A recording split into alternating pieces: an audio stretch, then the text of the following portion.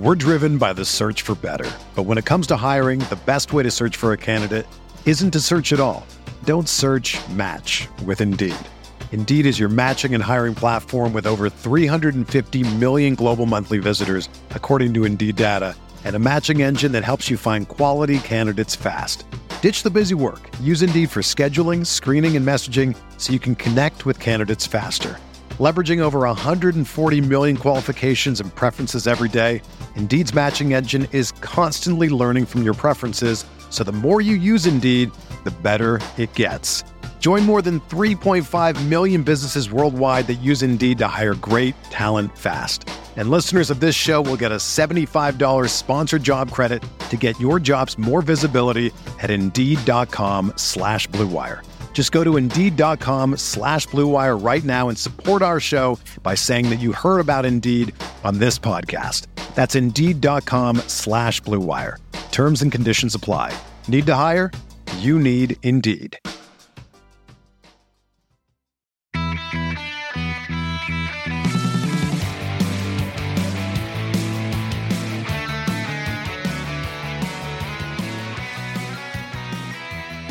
Welcome to the Barcelona Podcast, episode 111, Unmissable Opinions, brought to you by the most influential voices in the FC Barcelona community. I'm Dan Hilton, joined by my guest for the day, this is a special one, and I think you might remember him. It's Francesc Tomás. And now before I let you hear Frances's lovely voice again, I'll start this show by saying that this show is going to be in two parts today, as we have two huge pieces of business to attend to. The first piece of business is to review the 5-1 win in El Clásico, which obviously you just enjoyed, just as Francesc and I did. So that'll be the first half of the show. Then, after months of wondering and keeping you waiting, we'll use the second part of this show to catch up with my and your good friend Francesc Tomás and see what he's been up to for the last few months. Now, Francesc, it took us a little bit of time to get connected, and again, that'll be the second part of the show. But do you still remember how to do this thing? Are you feeling natural? I sort of do. First of all, I want to say thank you to everyone that has kept the show going. Obviously, Dan, yourself, and all the different guests that have been here over the last 2-3 months. I don't want to bore you with too much about myself, but I don't live in London anymore. I moved to Doha in Qatar, Qatar as the locals call it. And my life has taken a 360 turn, but my love for Barca remains. Yeah, more of that. But there'll be more of that on this in the second part of the show. I think let's talk about both of our love for Barcelona. Let's review this El Clásico. Let's do that. All right, well, let's get this show started with, again, we have two La Gran Preguntas today. So this is La Gran Pregunta Parte Uno. And it's going to be simple, Francesc. How much fun was El Clásico? Now, you and I both watched it in different places. We just talked about it off air. I watched it with the New York City Peña. Again, a wonderful atmosphere. Thank you to them for hosting the Barcelona podcast, as always. And for you, you had a little bit of a different setup in the way that you were enjoying the match. Yeah, we did. We just went into one of the big hotels here in Doha. And, I have been researching, see if there's any Peña here.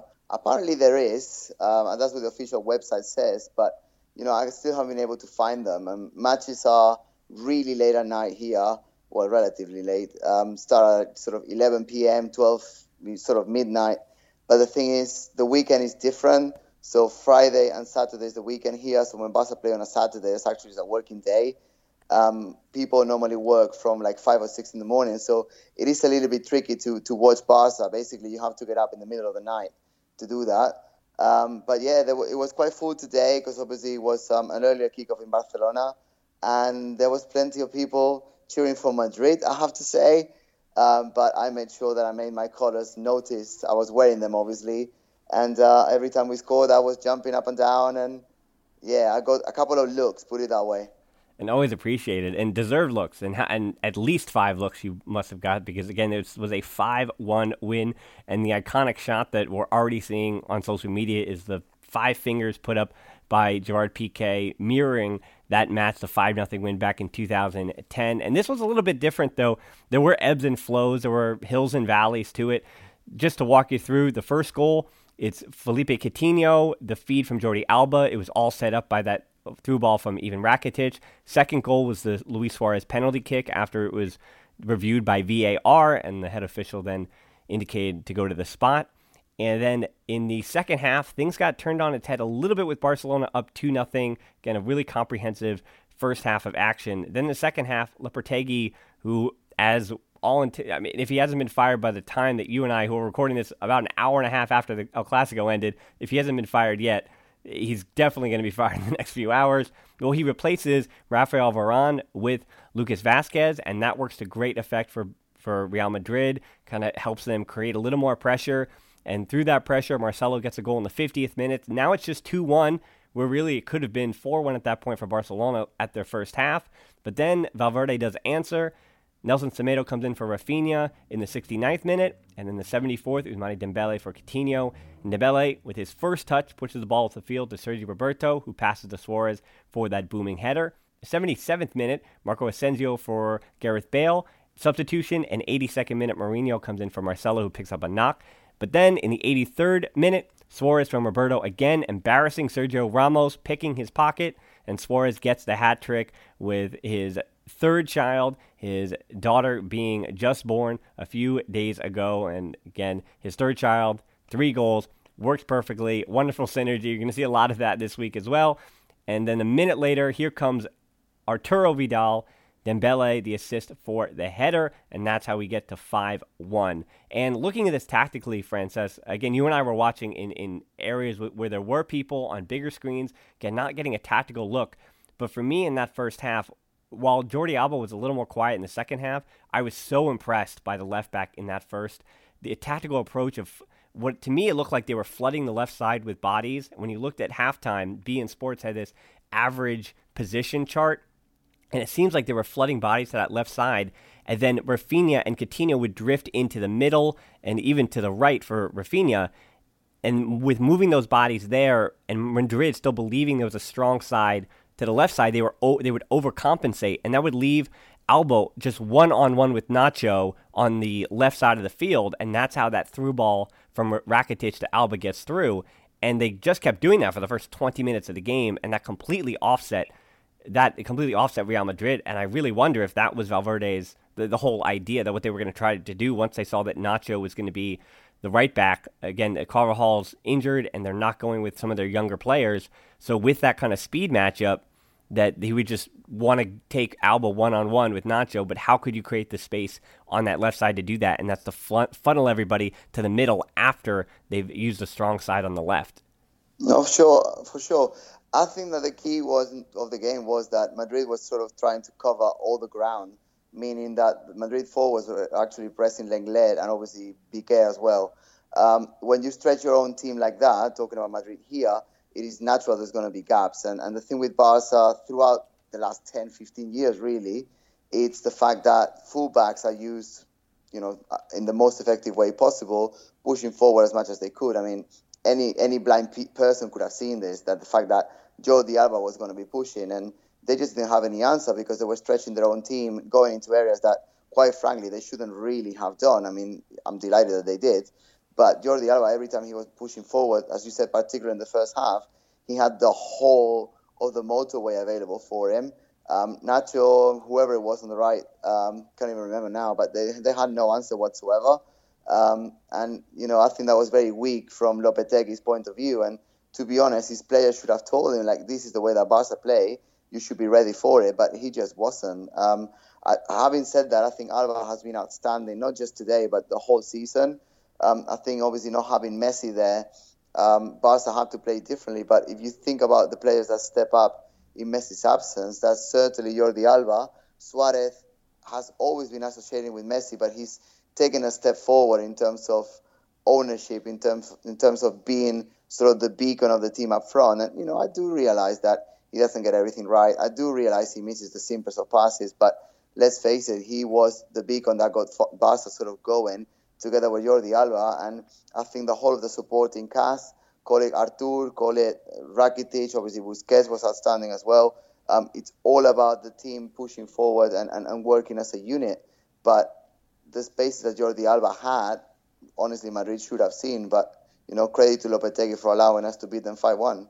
Well, yeah, when the starting lineup came out and you saw it was Rafinha for Dembele, as I kind of even said on last week's show, I expected to see Roberto and Rafinha starting at least one of these two being Inter and Real Madrid, and then obviously to see them starting in both.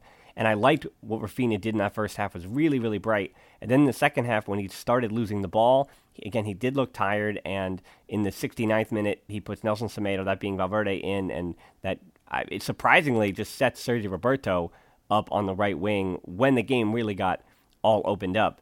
And it was kind of risky to have Roberto then become that right wing in a game that at that time, again, was still so close.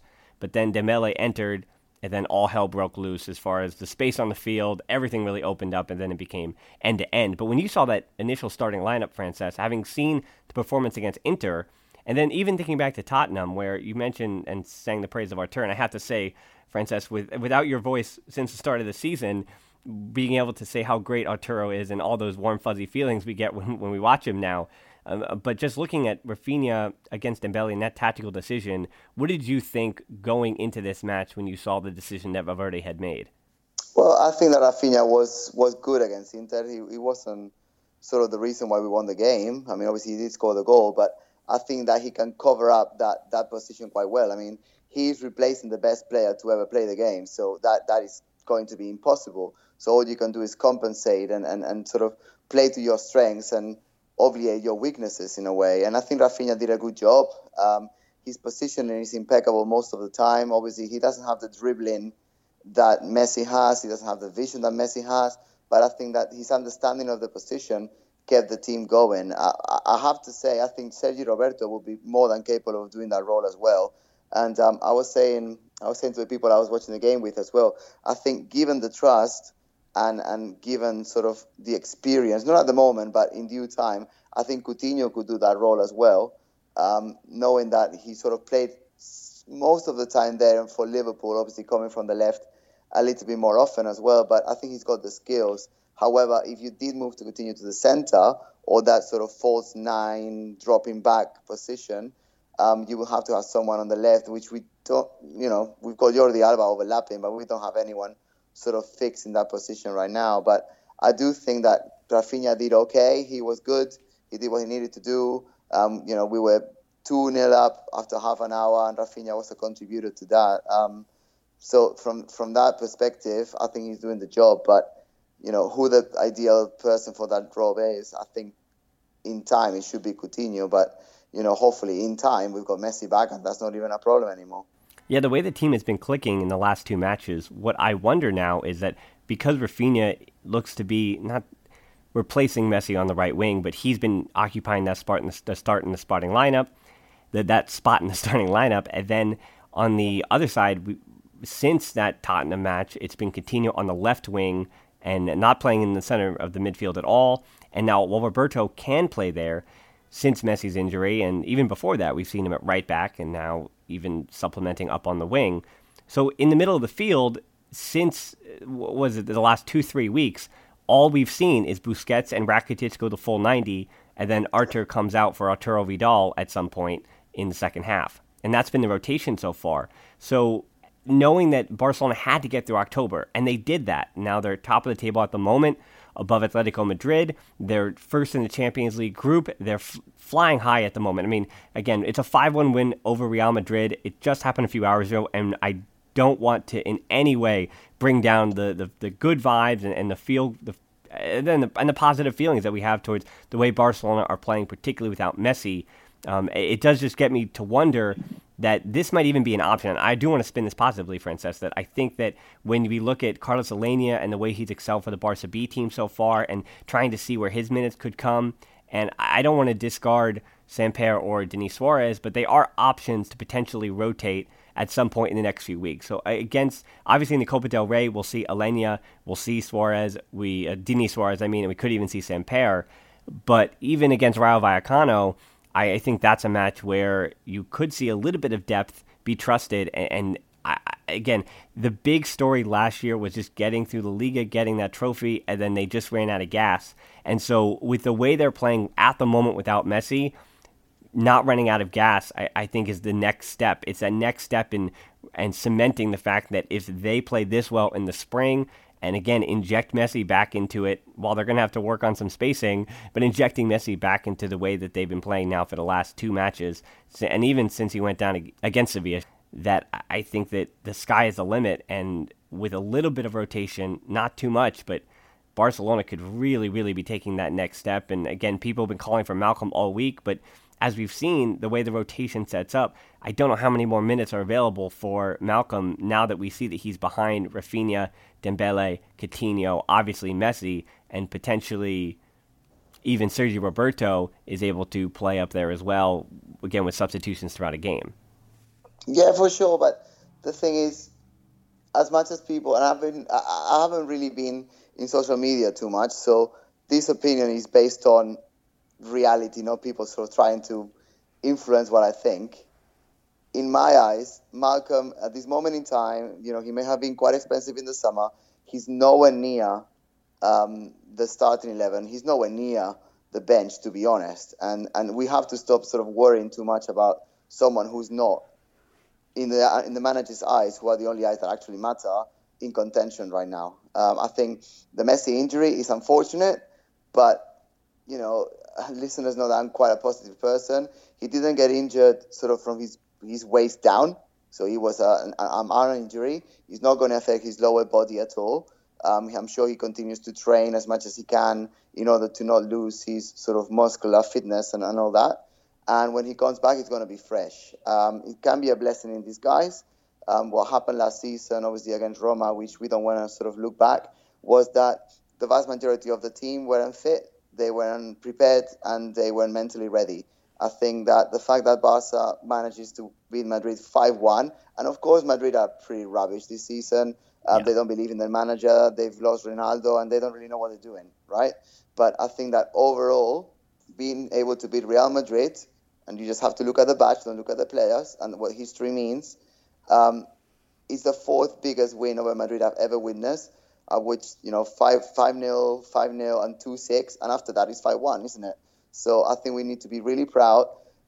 Being very blunt, I don't really care if Malcolm makes the starting 11. I don't really care if Malcolm makes the starting, the bench and the squad. It really makes no difference to me. My club just defeated Madrid 5-1, and that's all that matters. We are leading the league. We're in the Champions League, and you can always argue, Aleñá should have more minutes, and the other person should do that.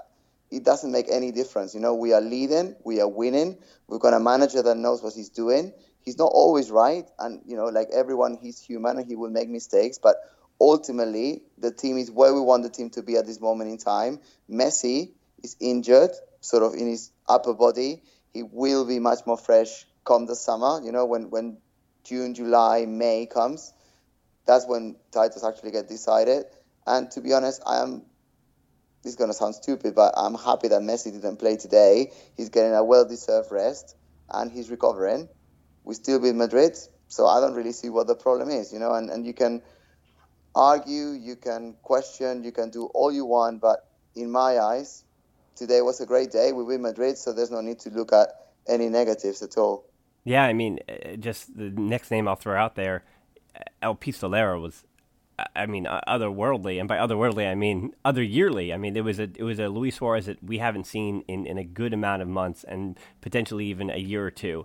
That's how good Luis Suarez was today. He did everything right in this match, and other than a first touch that may not be perfect every now and again, and it's not. His passing, particularly when Messi's not on the field, is not too sharp. He had some frustrating moments with Coutinho. He had one or two missteps even with Arthur, but yet for the one or two or three or four things that make you just scratch your head and get frustrated with Luis Suarez, I mean, he could have had 5 goals today, and particularly on that, what would have been his 4th goal, just absolutely fantastic, putting himself in those places, sneaking underneath the center backs, and he seemed to completely sap any confidence that Rafael Varane, who is a world-class center back, had. And yes, on the penalty, even slipping underneath him, but in general, just working in between the two center backs, and Ramos being the other one, and Ramos just looking completely aimless, not knowing where to be. Just his movement off the ball was fantastic, checking back to the ball.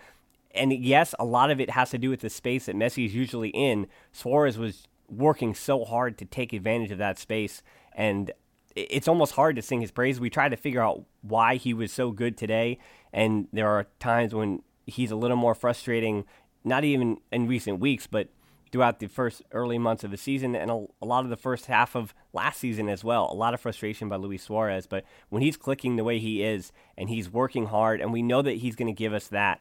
Even defensively, he seemed engaged today, and Barcelona in that first half, the way they enacted their will on the match was by pressing, by playing the way and the style that we know that Barcelona is capable of defending with, where the minute you lose the ball, and particularly when they were moving it over to Ramos, and that connection between Ramos and Nacho was where it seemed like Barcelona was really bringing the pressure, and if they being Real Madrid were not able to funnel it through the middle to Modric or Cruz, or if Isco was not able to get fouled, because basically Isco was completely shut down today. He was absolutely in Sergio Roberto's pocket for the first half. Rakitic was helping out on Isco as well, cutting down that space. Again, as you mentioned, Busquets had a masterclass performance today, so Isco just didn't have the room to dribble and breathe as he normally does. So unless he was getting fouled, there was not much he did other than that 10-minute stretch to start the second half. And again, as a credit to the defense, locking things down, and for all the misgivings of Piqué as well, it's the same thing, I think, with Luis Suarez, that Piqué, basically since Messi's injury, has turned things around, has been bright, has been a leader, and been a leader that we desired and wanted him to be. And for all the things to be positive about Semedo and Dembele and newer players surprising you, it was that old guard today in Piqué and in Luis Suarez, and even Sergio Roberto, who's been there a long, long time now too.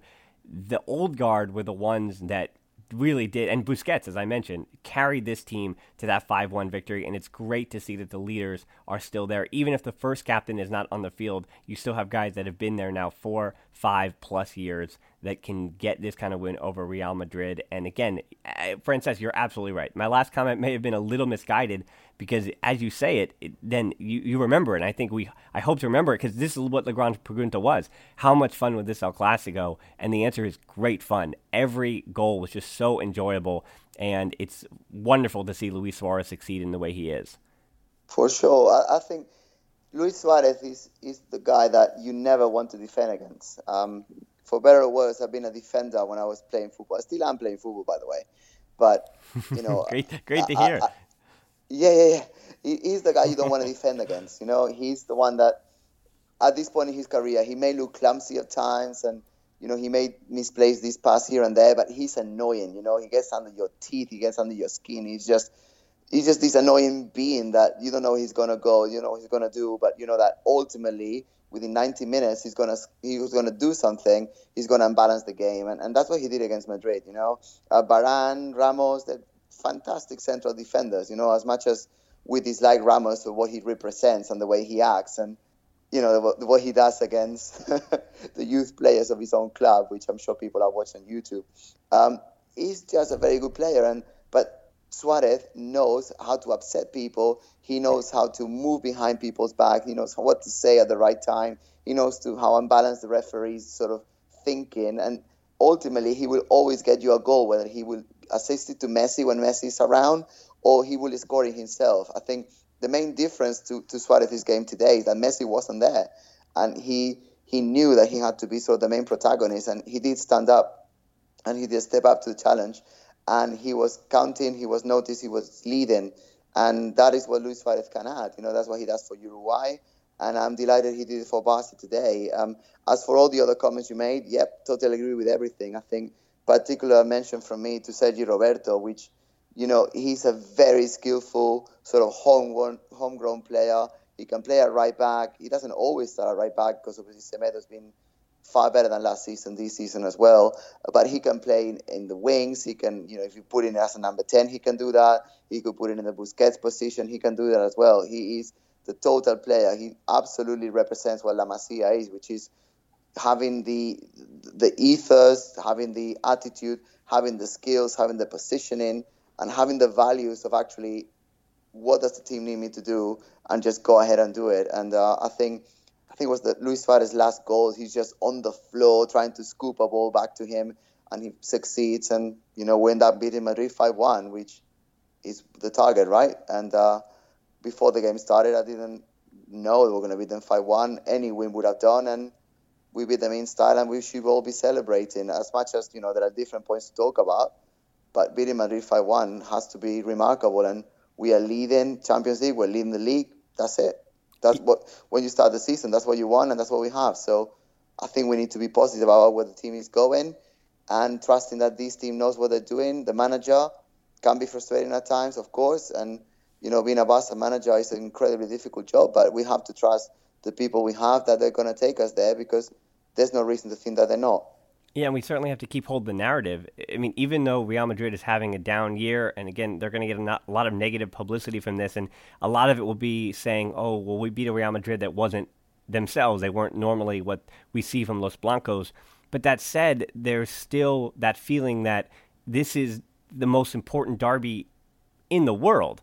This is, I mean, it may not be the oldest, but it is certainly maybe the most global, maybe the one that's watched by the most people around the world. It's the one that has everyone's attention. And even if one team is up and one team is down in a certain year, it's still the one that captivates a world audience and still means so much to not only the two teams involved in the supporting groups of those two teams, but again, it has the world's attention. It's the one that everyone is going to talk about. And so even if Real Madrid are in a bad way, you're absolutely right that if Real Madrid won one match this year, or again, there is an El Clásico at the Bernabeu in the spring, but even if Real Madrid won just this match in the month, it's still going to be something that people are going to talk about. It's still going to be the match that makes you wonder what's wrong with Barcelona, even if Barca wins every match in October or gets a result in every match in October, and Real Madrid had just won this one.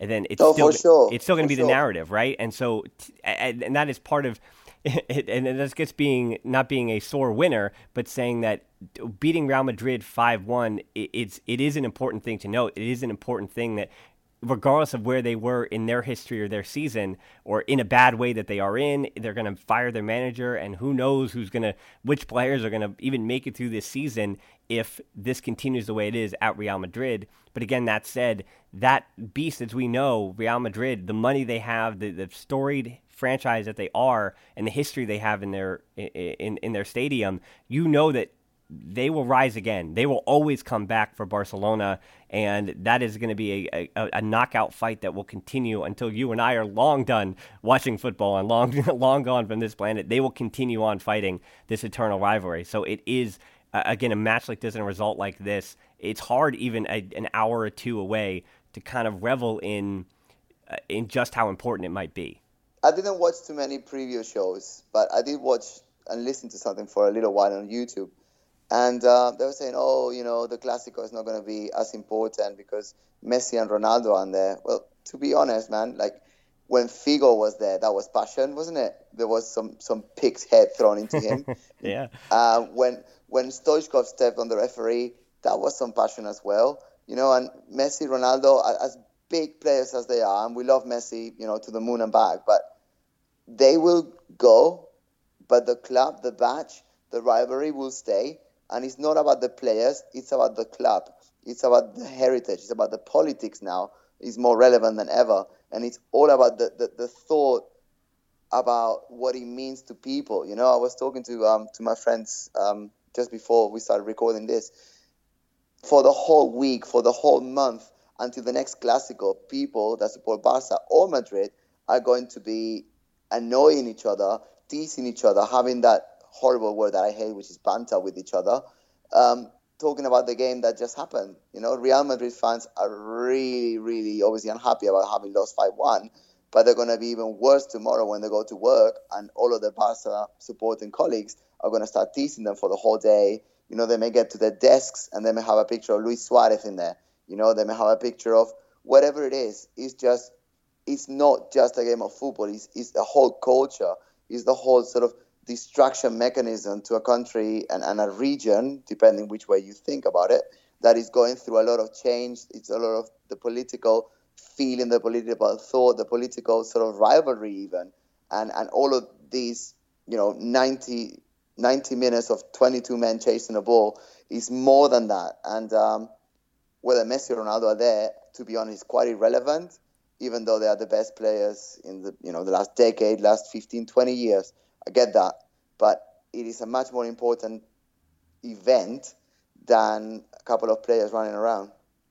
Yeah, certainly. And we have to realize that, and we cannot forget there was a lot of Clásico before Messi was even born. and it will continue once he's retired, which obviously we never really want to happen. Well, that's actually almost a perfect transition, Frances, to part two, La Gran Pregunta Parte Dos. And, this show, when we started this back in May of 2017, it had its messy. His name was Francesc Tomás. And while the show has continued and Francesc has stepped away for a little bit, I have had so many listeners and fans of the show continually asking, what is Francesc up to? And particularly for the first few weeks and even months, saying, where's Francesc? Why am I not hearing Francesc? Where's Francesc? So we would love to hear, both me and the listeners.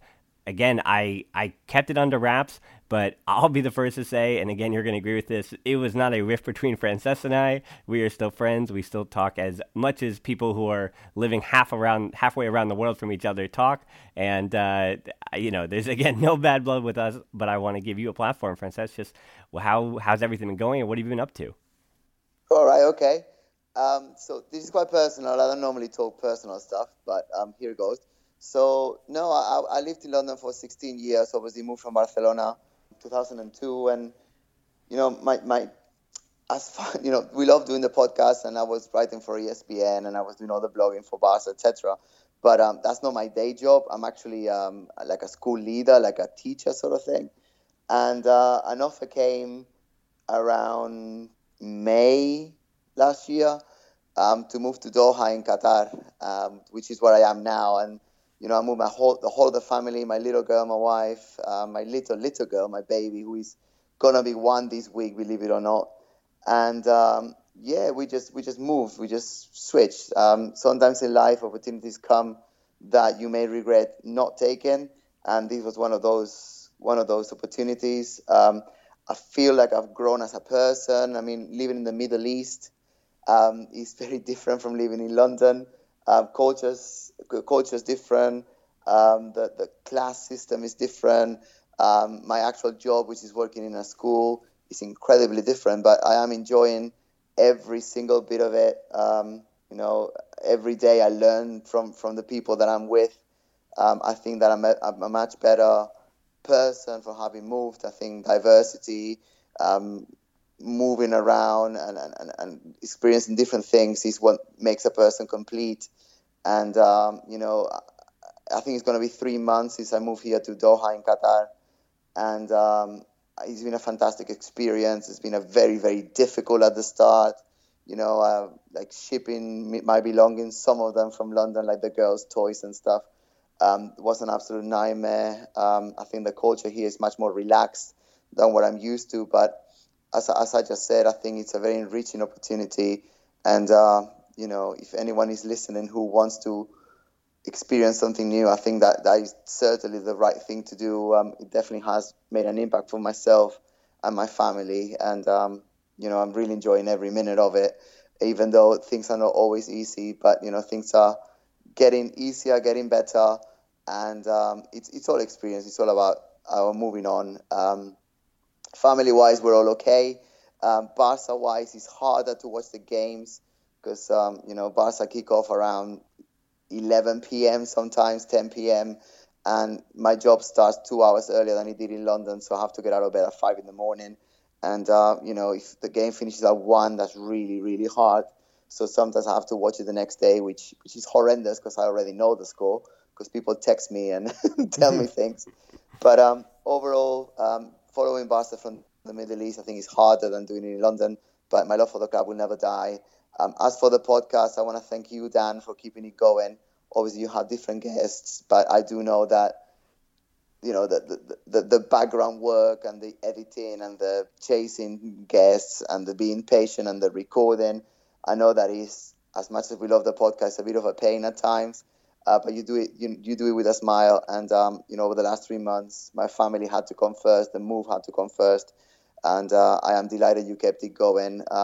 Obviously, the listeners mean the world to me. I always look at the group. I know I never say anything, but I always look at the group. I know there's a lot of people still posting and still commenting during, before, and after games and throughout the week. And I may not always say something, but I am always watching. I'm always looking. And I really am enjoying that something that we created from nowhere is continuing to be alive. And, I'm very encouraged to see that. In terms of time, the timing of the games is horrendous, and the time difference with New York is even worse. I mean, the clocks went back yesterday, I think, and that's going to make it even more difficult. But, hats off to you, Dan, for keeping it going. And the Barca podcast and barcablog.com are always part of my heart, and I'm very grateful, and I'm delighted that you kept it going. And to the listeners and fans that are still listening to me talking, thank you for everything you have done over the years, and continue to support the club. And I'm not going to be that much of a stranger anymore. But, I cannot take the step forward that I was taking last year because of family reasons. But and obviously Dan is still the best of the best. Never had a fight. He's fantastic. So no nonsense like that at all. Yeah, well, I really appreciate all the compliments. And again, Francesc, and for our listeners, again, who are still with us, again, there's a reason for, after more than a year plus of doing the show, again, I want to keep this under wraps, and I do appreciate, Francesc, not only you coming on, but again, letting everyone know kind of what's been up with that. And again, if you've been able to stick with us through the time when Francesc kind of, left the show, the answer now that you've got is finite, that Francesc is not gone. He's stepped away. Life has changed, and while the show continues on, again, you will hear his voice in the future. That's for certain. And again, we loved having him on for a Clásico. This was a huge episode. Again, a special thank you not only, Francesc, for you coming back on the show, but to you, our listeners, as well. Thanks again for tuning in. You can tap in your app and check out the show notes to subscribe to the show. Again, this was a big one. This is El Clásico. We hope that a lot of ears were hearing this, and again, for those hearing it, maybe even for the first time, and you like what you heard, please subscribe. You can find us on social media as well. We're on Twitter at the Barcelona Pod, or at HiltonD13 for me, and on Instagram at the Barcelona Pod. Our closed Facebook group is TBPod.link/group for deeper dives and discussions, as Francesc mentioned, and you can help us out on Patreon to continue making these shows at TBPod.link/Patreon. And thanks for listening to the Barcelona podcast, as always. Until next time, we'll talk to you soon. Oh, Francesc, I'm going to get emotional trying to do this again. Let's see if we can nail this down. We'll talk to you soon, and Forza Barca. Forza!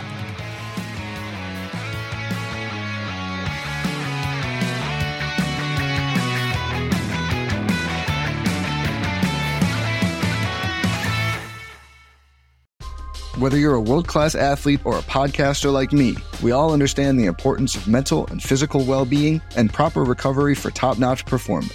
That's why I'm excited that Unified Healing is sponsoring this podcast. Unified Healing is a new and super innovative global network of wellness centers powered by Energy Enhancement System, or EE System. If you haven't heard of the EE System, you'll want to listen up. This technology promotes wellness, deep relaxation, purification, and rejuvenation. At hundreds of locations across the globe, access to a center is easy and affordable. Interested in experiencing the EE System technology for yourself? Go to unifiedhealing.com/bluewire to learn more and find a center near you.